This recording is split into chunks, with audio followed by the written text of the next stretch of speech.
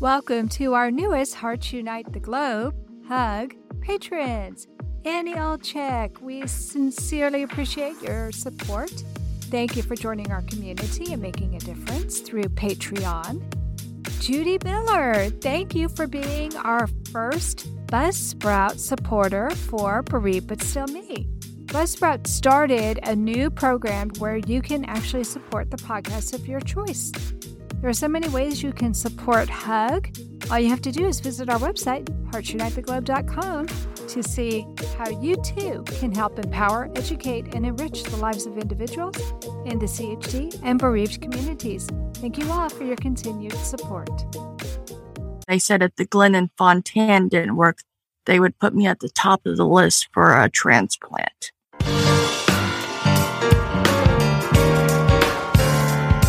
What is tricuspid atresia? What kind of complications did Amanda Brown face over the last 3 decades? What surgical interventions have helped Amanda overcome her cardiac challenges? Welcome to Heart with Anna. I am Anna Jaworski and the mother of an adult with a congenital heart defect. My child has undergone 3 open heart surgeries and is 27 years old. This is the reason I am the host of your program. Today's show is Overcoming Challenges with Tricuspid Atresia, and our guest is Amanda Brown. We'll start today's program by learning a bit about Amanda in segment 1. In the second segment, we're going to talk about complications that Amanda has had, and in the third segment, we'll discuss Amanda's pacemaker and future prognosis.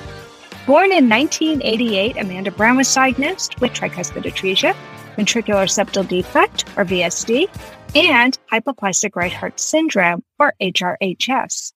She had her first of 6 surgeries at 3 months old, which was a pulmonary artery banding.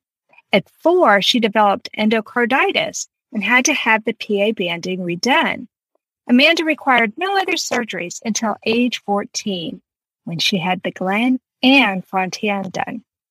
Apart from a sternal wire removal at age 22, Amanda was well until 32 years of age when she began to develop a range of symptoms as her heart struggled. She had a dual lead pacemaker implanted, which was complicated and required 2 procedures due to her Fontan anatomy. Amanda lives in Indiana and works as a cardiac monitor technician. She also runs Amanda's Blankets, where she makes customized blankets for adults, children, babies, and pets. Welcome to Heart with Anna, Amanda. Thank you so much for having me. I'm so excited to talk to you. You told me in your bio that you were born with tricuspid atresia, and not all of my listeners know what that means. So can you tell us a little bit more about your CHD diagnosis? Yes. So when my parents conceived me, they didn't have insurance. So that's why my mom couldn't have an ultrasound. So when I was born, I had no apparent issues that indicated that I had a congenital heart defect. So when I was 3 months old, my parents took me to a free healthcare to get my first shots. Mm-hmm. But I was underweight, so I couldn't receive them. And while I was there, I met a guy named Dr. Joe Calzarato. He listened to my heart and heard a slight murmur. He then referred me back to my pediatric doctor who delivered me, Dr. Doty. And those 2 doctors thought my umbilical duct hadn't closed. And after a certain time, your umbilical duct is supposed to close or it could be deadly. But mine I didn't know that. Yeah, it can be deadly? Yeah, I think after 30 days, if it doesn't close, the child can die. Oh my gosh, I've never heard of that before. Okay, so that's concerning. You had already made it past that period of time and you hadn't died, so clearly it wasn't that, but they knew something else was wrong, right? Yes. So from there, they referred me to Evansville, where there was a Riley Children's Hospital cardiologist down there. His name was Dr. Hurwitz, and he listened to me, and he leaned more towards the worst diagnosis, which was the tricuspid atresia. 10 days later, my parents took me up to Riley Children's Hospital, where I met my pediatric cardiologist, Dr. Randall Caldwell, and there they diagnosed me with tricuspid atresia, a VSD, and hypoplastic right heart syndrome. Tricuspid arteria is where the tricuspid valve between the right atrium and the right ventricle don't form. Okay, so you saw a lot of different doctors and a little bit of confusion. But folks, this was over 30 years ago, and we didn't have as much knowledge back then. There was no Dr. Google. There were no Facebook groups to join. And it was a whole different world back then. Your parents must have been so scared. They were. It's amazing that you made it as long as you did before you were diagnosed. That's really phenomenal, isn't it? It is. So you had 6 open heart procedures. That is so many. And you had the Glenn and the Fontan when you were 14. That's surprising. Nowadays, most of the kids get the Glenn, between 1 and 3. So I'm surprised that they waited so long before you had your Glenn. Were you able to develop normally, or were you a scrawny kid? I was a scrawny kid. Were you considered failure to thrive? Yes, I was. What did your parents do about that? Did you have to have a feeding tube? No, they had to give me a special formula. I didn't have the formula that you get in the store. I had to have special formula. Also, my mom didn't breastfeed with me because with the symptoms, I had a hard time feeding and I would tire easily. And my mom said I never cried because that was just too much work for my heart to do if I cried. So your mom and I should talk. I had the same experience with my heart warrior.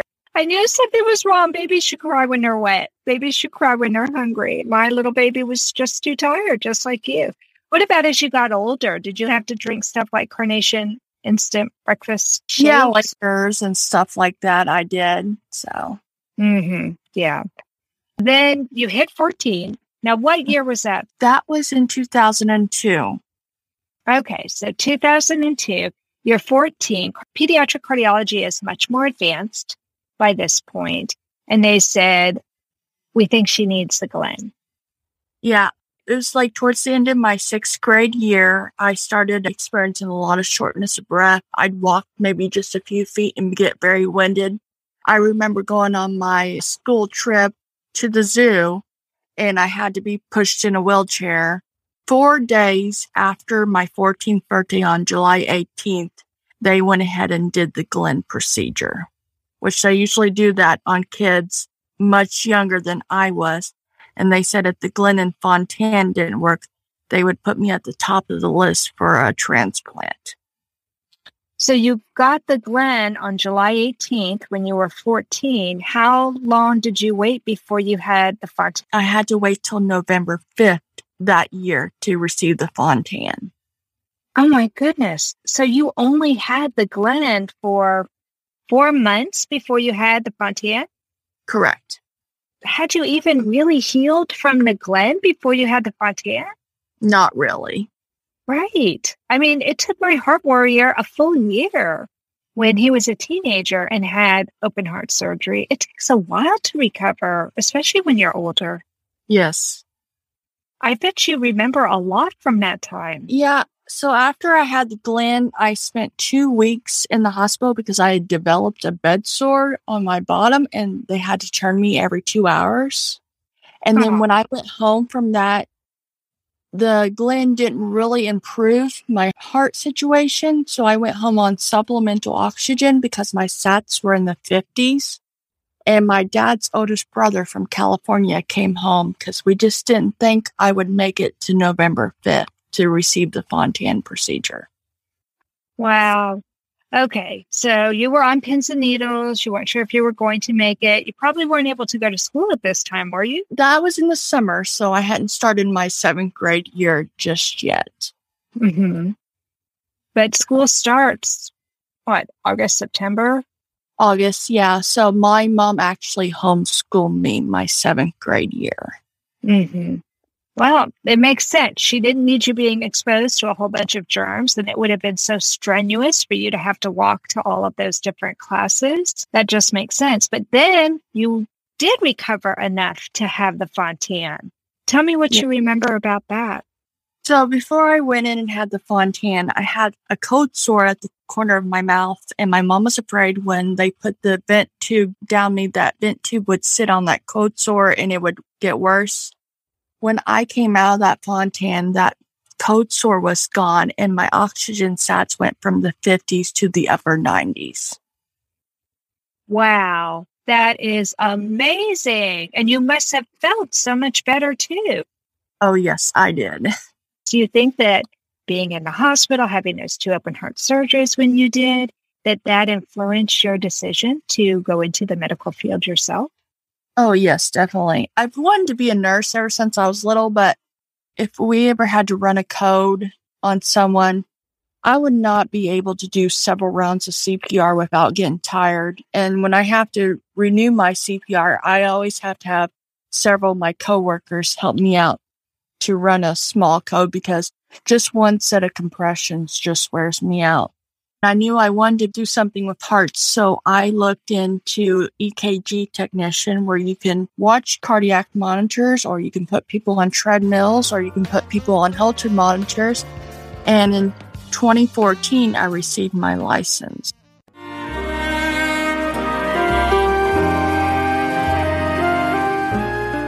Home Tonight Forever by the Baby Blue Sound Collective.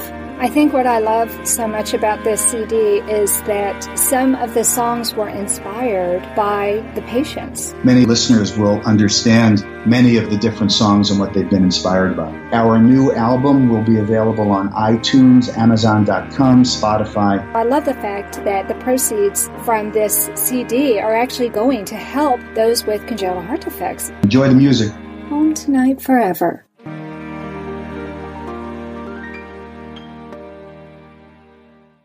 This content is not intended to be a substitute for professional medical advice, diagnosis, or treatment. The opinions expressed in the podcast are not those of Hearts Unite the Globe, but of the hosts and guests, and are intended to spark discussion about issues pertaining to congenital heart disease or bereavement. You are listening to Heart with Anna. If you have a question or comment that you would like addressed on our show, please send an email to Anna Jaworski at anna@hearttoheartwithanna.com. That's anna@hearttoheartwithanna.com. Now, back to Heart with Anna. Let's start this segment by talking about some of the complications that you've experienced in your life, because it sounds like the first serious complication you had was when you had the endocarditis, but then you also talked about bed sores and this other sore that you had. So, oh my goodness, you have had so much to deal with. Tell me about some of the experiences you've had with some of these complications.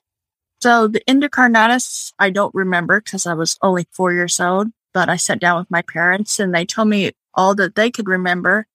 It was discovered in 1992. I had developed strep throat, and that's what caused my endocarditis. And one of my first symptoms my mom noticed was that I was crying constantly when I didn't cry hardly at all. So she knew something was wrong. We then went to my new peds doctor, Dr. Keys, and from there he sent me back up to Raleigh to Dr. Caldwell, my pediatric cardiologist. And they sent me via ambulance this time because it was more serious. And my mom said she remembers that she could not ride in the back with me in those days. They had her ride in the front, and then Dad followed in his vehicle. That must have been so hard for her. She couldn't keep her eye on you to make sure that everything was okay. But obviously it wasn't too traumatizing for you because you said you don't really have any memory of it. What a blessing. What a blessing that you don't remember that, because I would imagine at 4 years old, being in the ambulance could be a really scary experience. She said that I actually slept through the entire thing. So you got transferred to the hospital. They probably pumped you full of antibiotics. My endocarditis caused me to go into stage 4 heart failure. My mom said I looked like a tick had popped on me, like I was so full of fluid. And my heart surgeon, Dr. John Brown, he had to go back in and clean all the infection out and redo that PA banding because that endocarditis had rotted part of that PA banding off. Oh my gosh. How horrible. And that was day was 31 days up at Riley. That's interminable. Okay, so that was a long time, but you really have no recollection of being in the hospital at that time? You don't even remember riding in the wagon or anything like that, like they usually do with kids when they're in the hospital? No. Wow, that's amazing. I think our brains are brilliant, and they are able to just kind of block out things sometimes that we probably don't need to remember. I bet your mom wishes that was true for her. Yes. Oh my gosh. So was your mom able to stay at the hospital with you? Yes, she was. Well, that's a blessing. Okay, so thankfully you don't remember that. I bet your mom and I could have a cup of tea and have some PTSD moments talking about it for her, though. But there are some other complications that you've had that you do remember. Tell me about some of those. So 7 years after I had the Glenn and Fontan surgery, I started having lots of pain, like in the middle of my breastbone. And I noticed a wire was poking at my skin, but it hadn't protruded through my skin just yet. And my skin was red and hot. So I contacted my surgeon up at Riley, and they had me come in for a consult. And he said, well, some of your sternal wires have come out of the breastbone and are starting to poke at your skin. He said, we need to go in there. He said, and it's been a while since you had your surgery. He said, I can take some of them out and then you will be fine. And he said, we can kind of glue some of your breastbone back together. So they went in and he removed some of the wires and he just did like a mini sternotomy on me. That is amazing. I'm kind of surprised they actually had to open you up to do that. Was there an infection around those wires? What caused them to all of a sudden start causing you problems? They don't know what caused them to start coming out of the breastbone. And I believe there was infection and they treated me with antibiotics. Okay. Well, then that makes sense. And it makes sense that they had to go in there and remove them and clean it up and just reinforce everything. Oh, my goodness. So that was definitely something you remembered. How long were you in the hospital for that? I actually was in there for a day. So I went in there and the next day they released me. And of course, then I had to have a pillow against my chest again for a couple of weeks. And then about 2 to 3 weeks, I was healed. It was a lot easier than having your whole chest opened up and your breastbone cut and, exposed. Yeah. So that surgery was a whole lot easier. Yeah. Well, good. Ooh, can almost take a deep breath with that one. And by then you were an adult. By then you were 18. Yes. Were you there by yourself or were your parents still there with you? My parents went with me. Good. I would expect them to, but I know that when my son turned 18, he was like, okay, Mom, I've got this. You've been raising me all my life for this. I don't need you to go to any more of my appointments. And man, that was hard. That was so hard. But I did want him to be independent. So it's a lot different with girls than it is with boys, I think.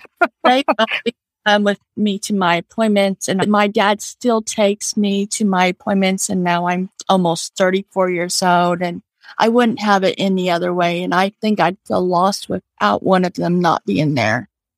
Well, I try to tell my son that it helps to have another set of ears, another set of eyes there, somebody else who can listen and knows your history, because you don't remember things from when you were 4 or from when you were an infant. And we parents, we remember those things. It's very... And there were no smartphones back in those days to keep track notes, so. Exactly. It sounds like you have really good parents. And they still live near you, or do you all still live together? I moved back in 2017 financially, and then with me having my last open heart last year, just staying with them, and I helped them out and they helped me out.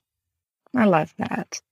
Well, before we end this segment, I know from your Facebook page that you had a stroke in the past. Can you talk to me about that time in your life? That stroke happened on January 19th, 2020. That morning, I went to take care of the neighbor's dog. I felt fine. That evening, my partner and I went to Walmart to get groceries. On the way home, my partner noticed that my speech was slurring. And when I got home, I couldn't figure out why I could not get the groceries in the house. I kept dropping the laundry soap and couldn't figure out why I couldn't keep a hold of the laundry soap. And then I also had to go to the bathroom really bad. And I couldn't figure out why my brain couldn't tell my bladder not to use the restroom. Had a hard time zipping my pants up or even pulling my pants up. So I yelled for my mom and she had me come sit down. And my whole left side was very numb. I couldn't figure out why I couldn't pick up my arm. My dad thought it was my sugar because I do have pre-diabetes, and he thought maybe my sugar was dropping. And we checked my sugar and it was fine. And so from there, my mom's like, I think we should take you to the hospital. So they took me to the hospital that I work at. And I was kind of out of the window for getting the TPA. So they wanted to ship me to University of Louisville for further investigation. But the hospital I work at, they are partnered with the UFL stroke team. So they kept me in the ICU where I work at. And I tell people that I had a CVA. And the way they described my diagnosis is, think of a water hose being kinked off so no water's coming out. That's what my artery was doing in the back of my head. It was kinked off, and that's how my stroke happened. Wow. Okay. So we just threw a whole bunch of jargon out there for my listeners who may not be completely familiar with all this. So a CVA is a cerebral vascular accident, and some people call that a mini stroke. It's not as scary as a full-blown stroke. The TPA is an IV medication that has to be administered within 3 hours of the stroke happening. And it sounds like your parents maybe didn't get you to the hospital fast enough for that to happen.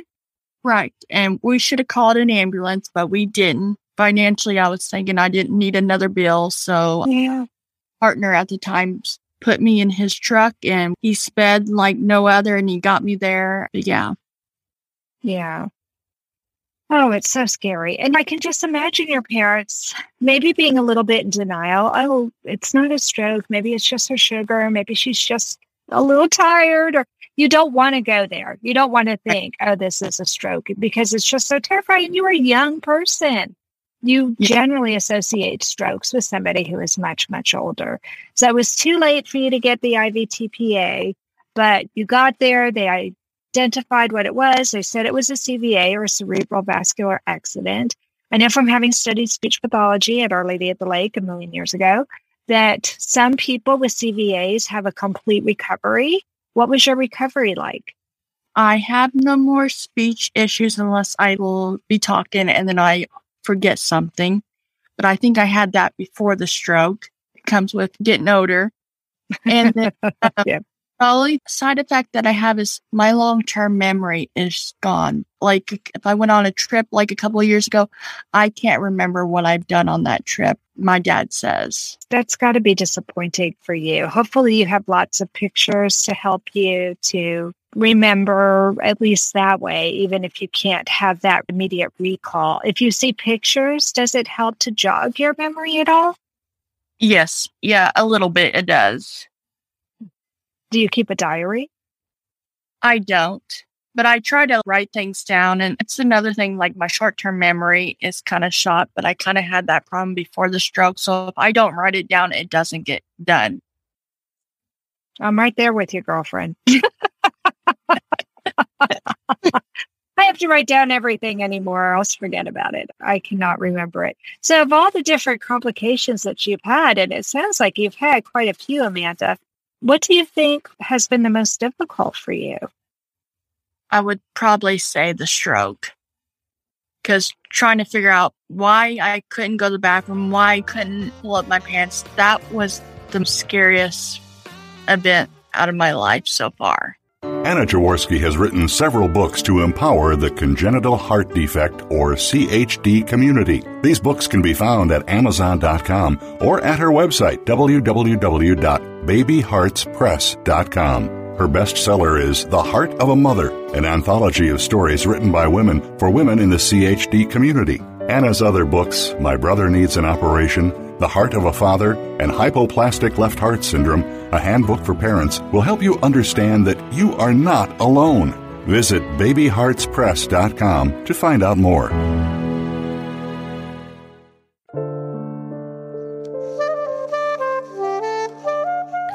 Heart to Heart with Anna is a presentation of Hearts Unite the Globe and is part of the HUG Podcast Network.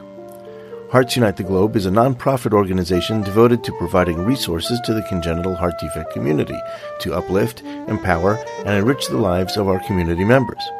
If you would like access to free resources pertaining to the CHD community, please visit our website at www.congenitalheartdefects.com for information about CHD, the hospitals that treat children with CHD, summer camps for CHD survivors, and much, much more. In this segment, I'd like to talk to you, Amanda, about your pacemaker. So can you tell us about the symptoms that led you to needing a pacemaker? Yes. So last year, around April 2021, I started retaining a lot of fluid in my belly and my leg. I was retaining so much fluid that I kept getting asked if I was expecting, and I wasn't. I had shortness of breath all the time. I would walk just a little bit and just be so short of breath or so dizzy the room spun. I had lots of chest pain, lots of palpitations. And when I had the palpitations, I thought my heart was racing. And I would look down at my Apple Watch that one of my doctors recommended that I wear, and my heart rate would be in the 40s. Yeah. In the 40s? In the 40s. Oh my gosh. When I was active, and then when I would sleep at night, I would dip in the 20 to 30 range in my heart rate. Okay, so we're dealing with bradycardia. Yes. When my heart rate would dip so bad at night, my oxygen sats would dip so bad that I started satting in the 80s. And then I wasn't sleeping good. And then I started having really bad migraines to where my migraines were getting worse.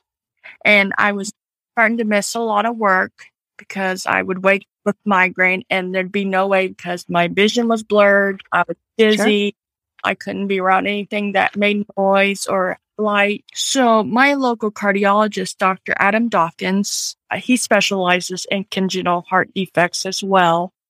He had me wear a Zio patch monitor for a week.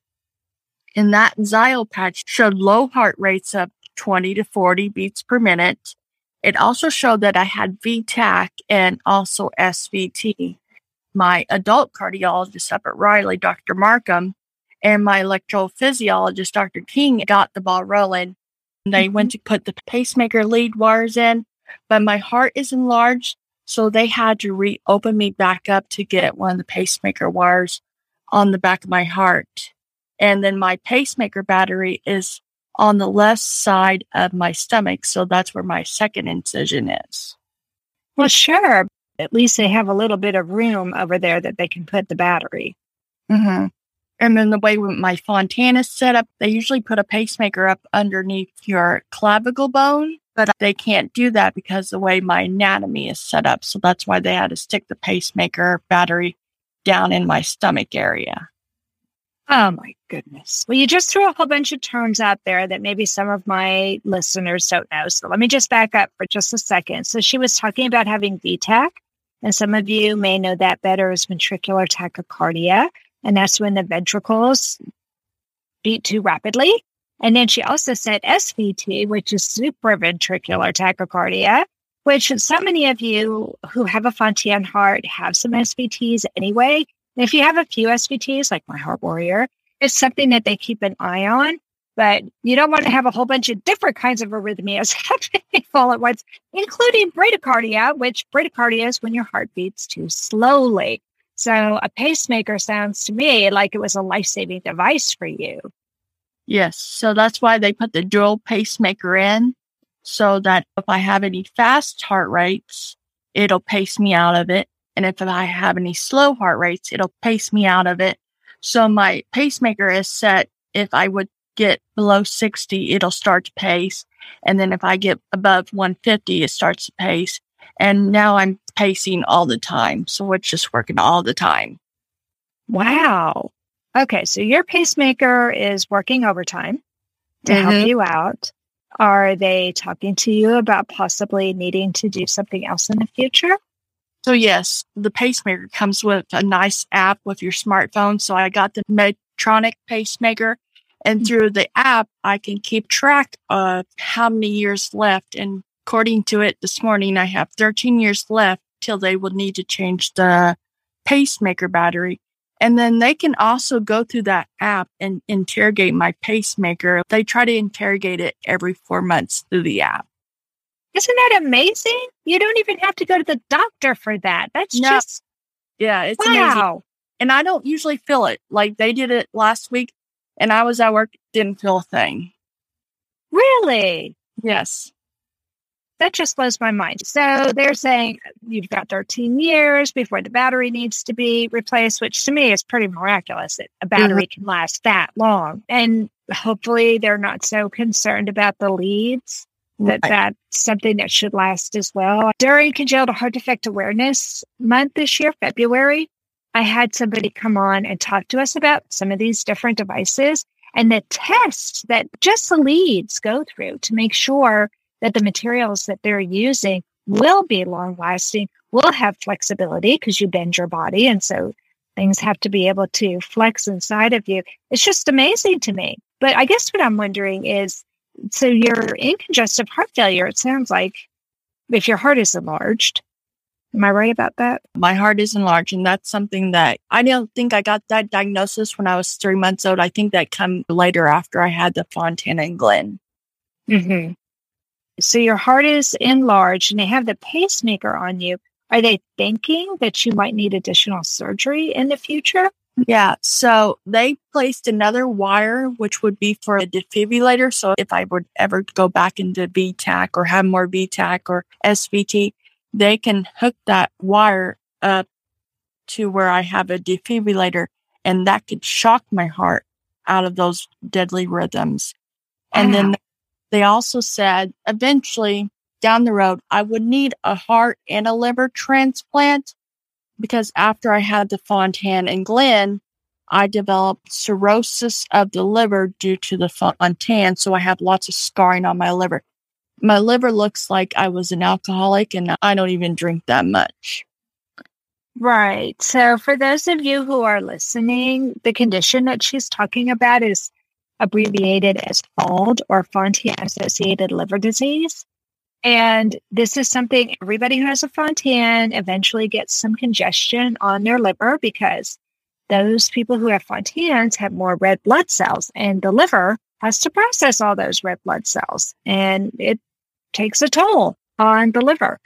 So we're hearing now that people are living so much longer with these Fontana physiologies that for many of these Fontaners, when it comes to the point that they need a heart transplant, they figure they need a liver transplant as well because of the damage that the liver has had to endure by supporting a Fontana physiology. I'm assuming that with you being in congestive heart failure, you're on Lasix. I'm not on Lasix all the time. After I got my pacemaker, all my symptoms that I had before the pacemaker, they left. My migraines left. I was able to come off my monthly injection for migraines and my heart rate improved. But in the last couple of weeks, I noticed my fluid coming back in my belly.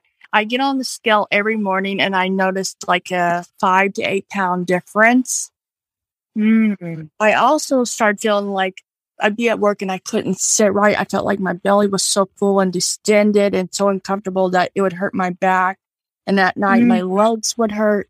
So I contacted my local cardiologist, Dr. Dawkins, and he and his team put me on Lasix PRN. So a couple times a week, I will take it, and it helped. And then I take aldactone, 25 milligrams on a daily basis. And then my diabetic doctor put me on Jardiance, 10 milligrams, and that's supposed to help with CHF and prediabetes too.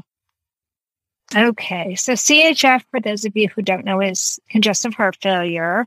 And yeah, you've got quite a concoction of drugs to try and help you. And my friends who are Fontaners, especially my friends who make it to their 30s or their 40s, they tell me this is one of the hardest things that they have to go through is trying to stay out of congestive heart failure and to manage that medically with all of these different medications. The nice thing about the aldactone is that it's a potassium-sparing diuretic. So it doesn't do to you what the Lasix says. And the Lasix just makes you so thirsty. Do they have you on a fluid restriction?